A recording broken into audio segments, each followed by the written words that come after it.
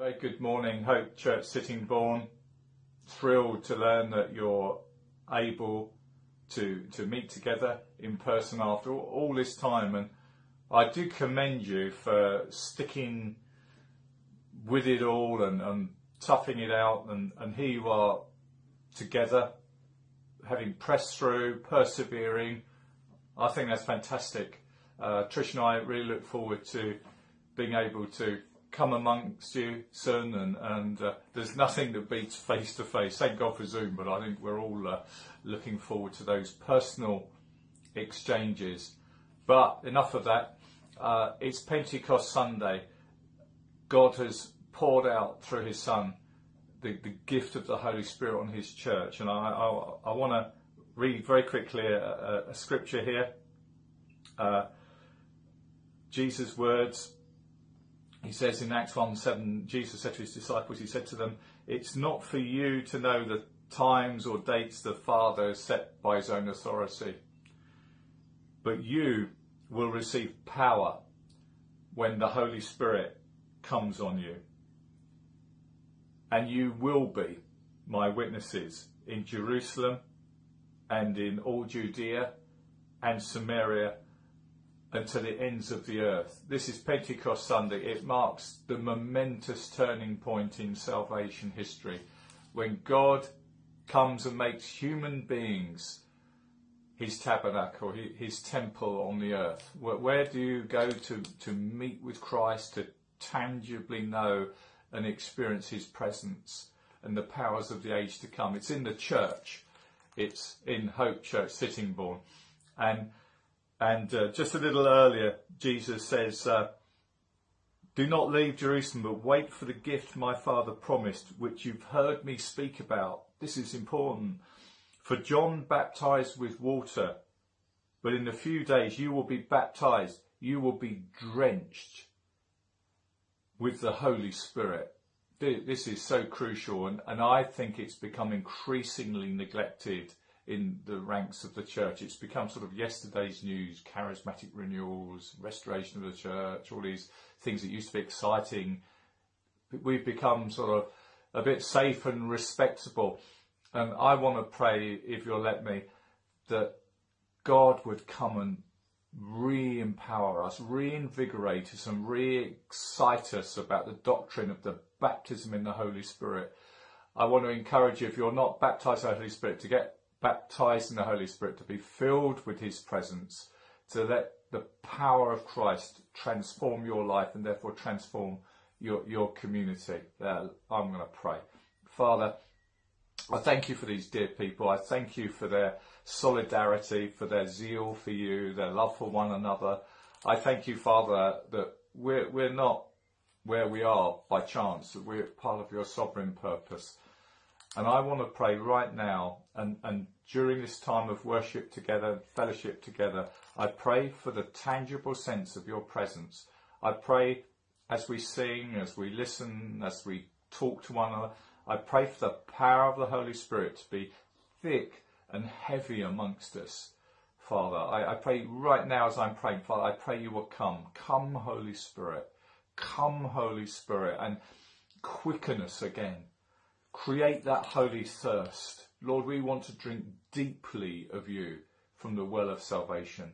Father, come and fill us and thrill us, Father. And I pray for Sittingbourne and the regions around. I pray for a sovereign move of God. And I pray, Father, you'll so drench us with your presence that we are part of this, that we help spur this into being, Father. So bless Hope Church Sittingbourne this morning is my prayer. In Jesus' name. Amen. Love you guys. Amen. Amen. Isn't it wonderful to have Dave King? He's from New Life Church in Tunbridge Wells. He's sort of part of the team, along with Adam Voke, who we heard from earlier, who support us here as Hope Church Sittingbourne until we've grown up and appointed deacons and elders. Those guys are part of our kind of spiritual oversight, and we're part of a family of churches called Relational Mission. You'll see a couple of banners around, and there's lots of different things that we do together, because one of the things that we believe is we can do far more together than we can apart, and we're really excited that we're not doing this on our own, but we're actually caught up not just with relational mission, but churches together in Sittingbourne, and actually Jesus' body, the church, universal across all the nations, every different expression.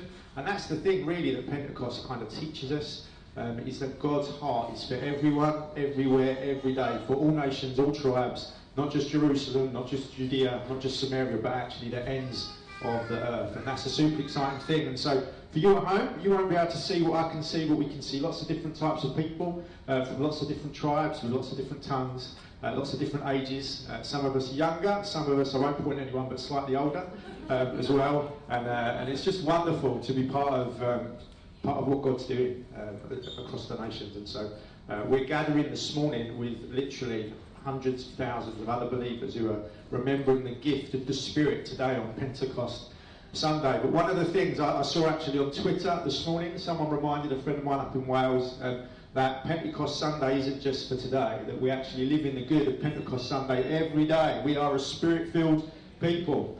We've got Jesus' Spirit not just one day. It's not just like Christmas where we only get the presents one day. Pentecost, we get the present, the gift, the presence rather than the present of Jesus with us by His Holy Spirit every single day, every single moment, helping us to press through, helping us to overcome, helping us to believe when everything else says something different.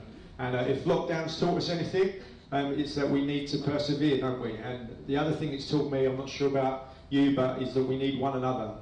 Isolation and loneliness is literally a killer.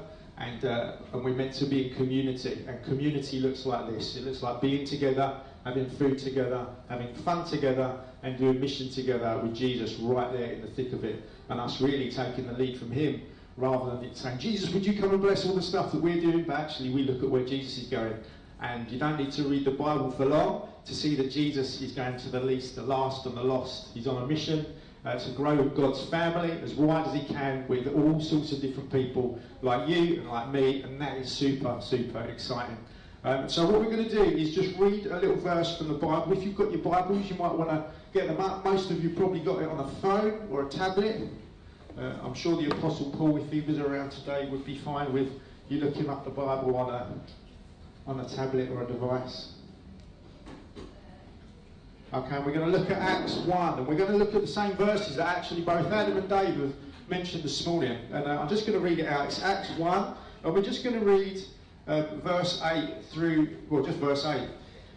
And this is Jesus speaking to the disciples. Interestingly, they're in an upper room.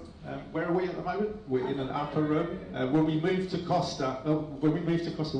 Sittingbourne as a family 3 years ago, May the 7th, 2018, we had the sense that God would have us meet in an upper room. So we were looking at pubs and all sorts of different places. And then we met Chris Hughes, who some of you will know. He's the lead, he was the leader. He's just sort of moved on at Sittingbourne Baptist Church. And I literally met Chris just in the corner over there where the Gregories are sat. And we talked about costs there. And he actually put us in contact with the manager here. And then we've been here since October 2018, meeting in the upper room at Costa. Every week we pray for healing and for breakthrough, believing that what Jesus did here in this Pentecost moment is what He wants to do every single day. If we would pray in faith in the power of the Spirit, Jesus would display His power through us, through these little earthen vessels. He would display His glory. And so let's read this. Hopefully that's given you a bit of time. I feel it's given you a bit of time to look it up. Acts 1:8. And so Jesus says to the disciples, "But you will receive power when the Holy Spirit has come upon you, and you will be my witnesses in Jerusalem and in all Judea and Samaria and to the end of the earth." And all God's people said, Amen. Amen. Yeah, amen. And so what we're going to do is we've got a little video that we're going to listen to, and it's just picking up on one of the words in there. And what we're going to do in a minute is I'm going to share a few thoughts from this. We might get you to do that on tables as well, just see how we're doing for time. But what we're going to do is we're just going to focus on each of the words that Jesus says there. There's not many, but the first word I want us to do is we're going to watch a little Bible Project video, and it's picking up on the word witness. What is meant by the word witness? And so we're just going to spend a few minutes watching this, and hopefully you'll be able to see the video from home. When you hear the word witness, you might think of someone who sees something shocking or important and then shares their testimony with others.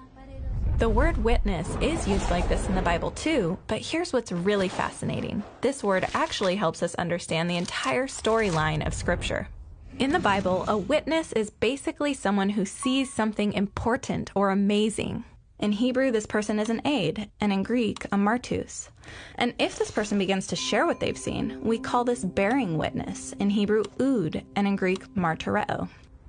So in the story of Ruth, when Boaz buys land from Naomi's family, he calls together witnesses to see the transaction, so that if there's a later dispute about the land, they can bear witness about what they saw. So that's the basic meaning of the word witness. Now, if we follow this idea throughout the Bible, we learn that God wants a group of witnesses, people who see and experience Him to ood or represent Him to the world. So beginning with the story of the Exodus, the people of Israel witness Yahweh as the powerful king of the nations when He rescues them from slavery. Then He appoints this one nation to bear witness, or ood, to the rest of the nations about what they experienced. He calls them a kingdom of priests, or people who connect all other nations to Yahweh, the true God and King. But there's a big problem. The Israelites aren't good witnesses. In fact, they start worshiping other gods. So God raises up a chief witness, Moses, to ood or bear witness to the people who are supposed to be the real witnesses. When Moses meets with Yahweh on Mount Sinai, he sees and experiences God face to face. When he comes down, he oods, he bears witness to the people about his experience. He even writes a song as a witness so that they would never forget how God has cared for and rescued them. But as the story goes on, Israel does forget. They fail to truly see God, so they fail as His witnesses. So God raises up prophets who are like Moses to ood, to open their eyes to who their God really is. Like Isaiah. He has a vision of God as the cosmic king, and he's sent to ood to bear witness to the Israel of his day because they're blind, they're corrupt, and they don't recognize God as their king. So Isaiah says that one day God will raise up the ultimate chief witness, a figure called the servant. He will open the eyes of the blind so that they can truly see Yahweh and bear witness to the nations that their God is the king who will rescue the world. And now, when we turn to the story of Jesus, we find Him claiming to be that servant and witness spoken of by Isaiah. He's the ultimate witness, or in Greek, the martus. Crowds of people witness Him saying that He's bringing God's kingdom, that it's here, right now, through Him. They see Jesus healing people, even restoring sight to the blind. Many recognize who He is and respond to His message, but many others still refuse to truly see.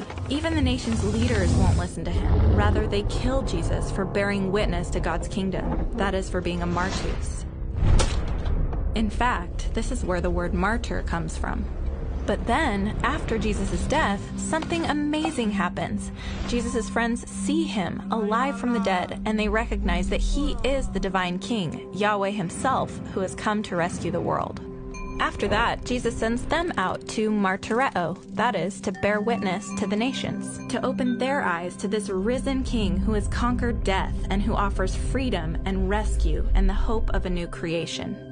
And it's this story about Jesus that's been spread all around the world by faithful witnesses. And to this day, when someone hears the story of Jesus and experiences the love of God for all humanity, the most natural thing to do is to simply bear witness.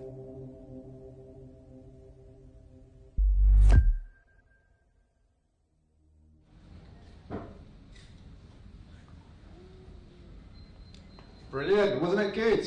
And so we've picked up on the word witness there. I won't say much more about that. But what we're going to do is we're going to go back into the text. So Acts 1:8, and I'm just going to emphasise each word. So we're just going to spend a few minutes doing that. And then at the end of that, we're going to pray. We're going to pray for one another, and we're also going to share communion. And so just for those of you at home, everyone here's got like these helpful little communion cups, COVID safe, with a wafer in the top. So if you want to examine your little cups on the tables, there's a little wafer in the plastic lid at the top, and then there's a little bit of grape juice. I don't think it's wine in the actual plastic pouch. But if you're at home and you're not prepared to join us in communion, we would encourage you, whilst I'm talking in this next bit, why don't you get some bits and pieces from home? You can use some juice, or you can even use water, to be honest, and a bit of bread if you've got that, or even a cracker. Now, I was once in a youth group, I was once in a were chatting with another youth leader years ago, and he told me about his youth group and how they took communion, and it was donuts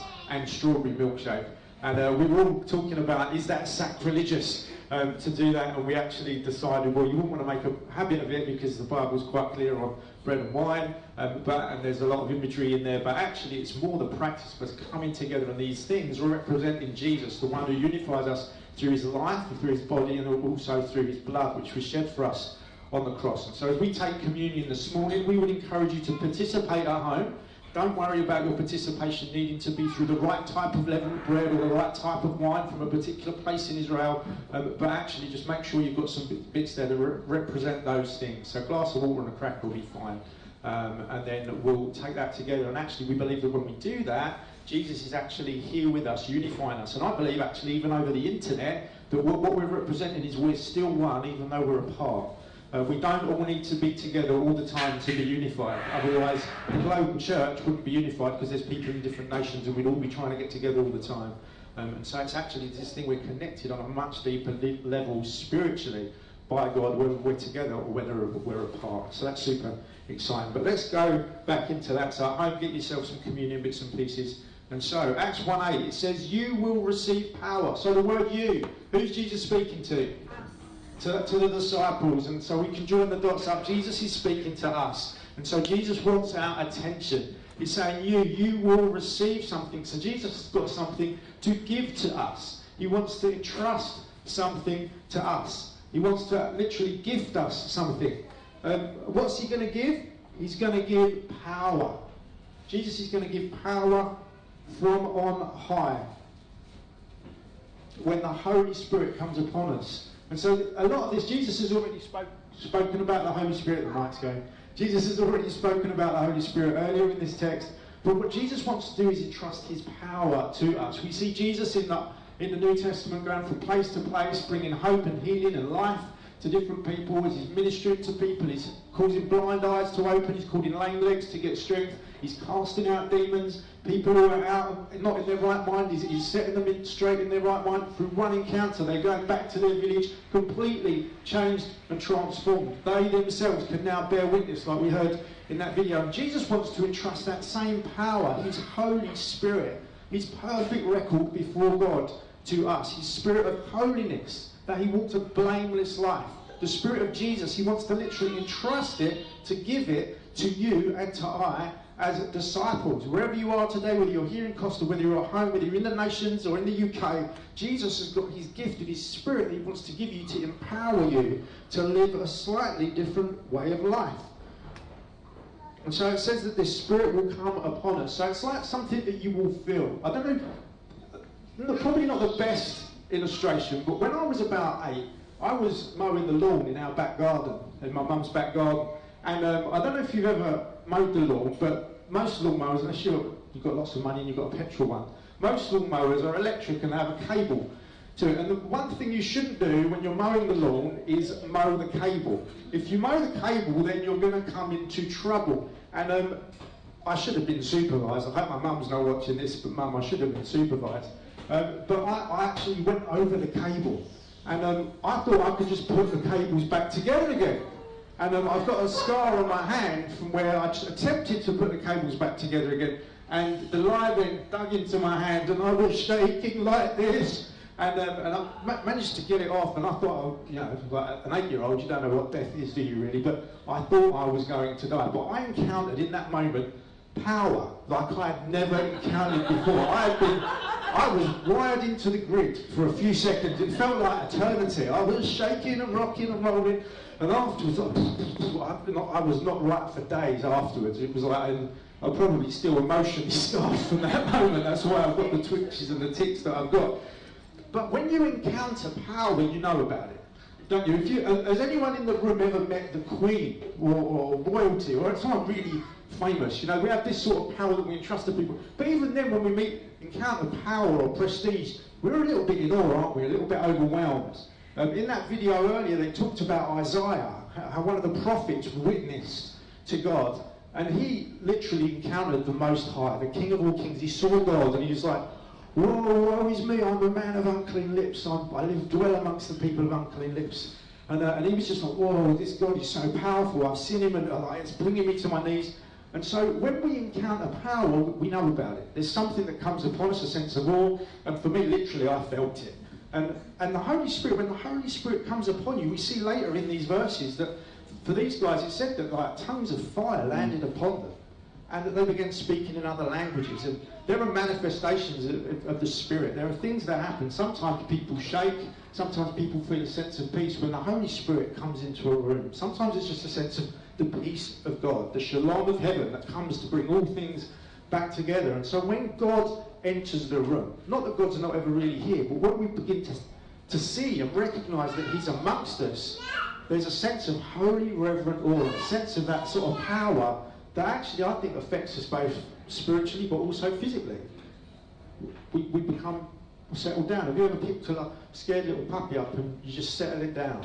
Or a young child and you bring them close and you settle them? There's like a sense of power in that moment, isn't it? An ability to change and transform chaos into order. I think that's what God does. That's what God wants to do in our lives. His power is brought to bring something different into our life.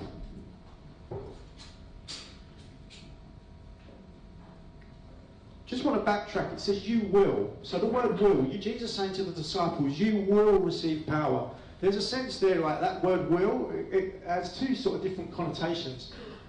So that's both a promise, you will. Like you will receive power, it's going to happen. There's an assurance, there's a confidence in that. There's like, this is going to happen. We can trust Jesus' words because he's the King of all kings. He's not a liar, he's not a fraud. He's the most trustworthy person that ever lived. And so there's an assurance that you will receive power. And there's also, I think in that, a bit of a command. You will receive power. You're going to be open to receiving something. I think that there's a sense that for these disciples, they'd spent 3 years living with Jesus. I did a little equation a while back, mathematically. I like stats and data and things like that. But the amount of time these guys lived with Jesus 24/7 for 3 years, that's a lot of hours. I can't remember off the top of my head how many hours that is. But I figured out that for us as disciples, the amount of hours that we spend together, if we are maybe connecting into a midweek life group or a house group, and if we're meeting on a Sunday, it's like, 3 hours, maybe 4 hours a week. And then obviously if we meet people for tea and coffee, Carol's done a lot of meeting people for tea and coffee, she's very good at that. But we may be looking at 4 or 5 hours a week, which, you know, when you think 24 hours a day, 7 days a week for 3 years, I figured out that you'd need to live for 90 years doing that 5 hours a week to be able to do what the disciples did with Jesus in 3 years. And so for us to make disciples like Jesus made disciples, it needs a different mode of meeting, doesn't it? It needs a different way of gathering together, not just as an event like this. It's great to do an event, but church life is about far more than an event, isn't it? It's about a community, about a lifestyle where we're in and out of each other's homes, in and out of each other's lives, encouraging and loving and supporting one another. When we're going through things or when we're celebrating, being there to lift one another up and to celebrate and cheer one another on, to help pick up the pieces when it's literally all falling apart. Whereas when we do that at an event, it's easy, isn't it? We can disappear, disconnect from it. The church isn't a social club that we go to when we're having a good time and we disconnect from when things are going difficult. The church is literally Jesus' body. And when we disconnect from it, we miss out on this power that he's wanting to entrust to us because it's found amongst his people. It's found in the presence of other people. We're literally all like little Jesuses to one another, encouraging one another, spurring one another on. It's what the church, sort of like how the church works. And so this thing of you will receive, it's sort of like both a promise but also a command. It's sort of like being open to put yourself in the positions where you can receive the Spirit. Like, the Spirit's with us all the time, of course, but there are certain instances and times when the Spirit manifests itself, and it's often when the church is gathered, where 2 or 3 are gathered, there I am right in the middle of them. Some of the most powerful encounters I've ever had with God have been in and amongst God's people praying for me, me literally pouring my heart out to Jesus in the presence of other people, and then Jesus turns up and he gives you what you need for the next step, for the next season. Very rarely has it been me disconnected from people for weeks and weeks. The only times I've ever done that, I've shriveled up. I've literally shriveled up. I disconnect from the church. I disconnect from other brothers and sisters who can speak life into my heart, and I shrivel up. And I go under. And then I wonder why I have. And then I rediscover the church. I rediscover the presence of Jesus, the power given from on high. Not just disconnected, but through his body. When I reconnect my part to the rest of the body, the life flows through the veins. We don't want to be dismembered. When you dismember a body, what happens to it? Does it bring life? When you chop bits of your body off, does it bring life? No, of course not. It brings death. Why on earth would we ever do that to ourselves? Dismember ourselves from the body of Jesus. We want that life to be flowing through. He's the head and we are the parts. And when we're connected and grafted in, it says about that, doesn't it? About vines. When we're grafted in, the life comes. The life comes. So we're to graft ourselves into the true vine, Jesus' body, to receive his life. And the reason this Spirit is entrusted isn't so that we can get the funny feelings, isn't so that we can plug ourselves into a grid, like I said that happened to me, feel his power and have a shake and rattle and roll, but actually it's so that we can be his witnesses. So that word, I won't expound on that much more, but Jesus has done something. If you're a disciple here this morning, Jesus has done something in your life that you have seen, you have witnessed it. You can literally tell that story to anyone and they can argue with you, but you know it's true. Because it's your life. It happened to you. Those experiences, those thoughts, those things he's delivered on, those promises that you've treasured in your heart. That's your story, and no one can argue with your story. And I think the one thing that's happened in the church is that we've all gone quiet on our story. We maybe know God's great big story, and we might feel confident to maybe share some of that, the forensic gospel, but then there's the very real, personal, relational gospel of what Jesus has done in your life, or what he's wanting to do in your life. If you're not a believer this morning and you're looking in at the church and you're wondering what on earth all this is about, I would encourage you, maybe not straight afterwards when we're not allowed to mix, it's a bit difficult, isn't it? But just to grab hold of someone and say, would you tell me your story? I'd love to know what you have witnessed about Jesus. There's power in that story. That power is in those words. When God speaks, things get created. We see that in Genesis. God speaks into the darkness, and our whole creation, this world, you and I are created. There's power in the spoken word, particularly when it's revealing Jesus to people who don't know anything about him. And where are we going to be witnesses? Well, Jerusalem, Judea, Samaria, and the ends of the earth. So I hope you've all got your passports. I've got lots of plane tickets. We're off to Jerusalem to go and be witnesses, because it says here we're going to start in Jerusalem. We could, if we were literalists and we read that, we could sort of get there, couldn't we? Right? We've all got to get back to Jerusalem. That's what it's all about. I don't think that's the case. What that's saying is, right where you're at right now, what's your Jerusalem? For these guys, this is written, they were in Jerusalem. So Jesus is basically saying, you're going to be my witnesses here, in the town next door, in this region, and everywhere else. The gospel of Jesus, this amazing news, the Spirit of God, is for everyone, everywhere, every day. It's not boundaried. We don't believe in a parish mentality where we only work in our postcode, or we only work in one town. I'm really encouraged this morning. We're here from Sittingbourne. We've got friends with us from Tenterden, friends with us from Medway. We've got people connecting in from elsewhere, I'm sure. We've got people from other nations, people from Cambodia, people from all sorts of places. South Africa. It's amazing. It's amazing. And so we're very, very thankful for what God's doing. And so Jesus isn't saying, right, you've all got to go to Jerusalem, and then after that you've got to go to Judea. For us it would be your town, your region. So for us that would be Sittingbourne, there may be Swale, there may be Kent, and then maybe beyond that, the UK, and then beyond that, could our hearts even stretch to the nations? So one of the things we talk about as a church is how far can your heart stretch?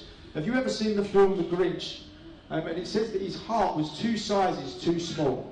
The Grinch, he lives in a place called Whoville, and it says that the Grinch's heart was 2 sizes too small, which meant that he couldn't love anyone, couldn't even love himself. That's why he was so grumpy. That's why he had the name The Grinch. The problem in the church is maybe some of our hearts are 2 sizes too small.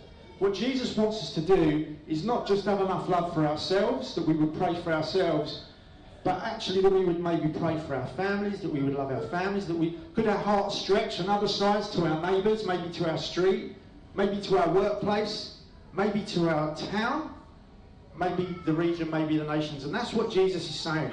How far can your heart stretch? If you're not praying for yourself, you're not practicing good self-care.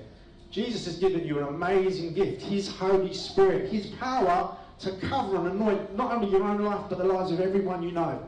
Praying for your friendship networks, praying for the people that you work with, praying for your enemies. Wow. That's radical, that's countercultural stuff, isn't it? Pray for your enemies, that they would know the grace of God.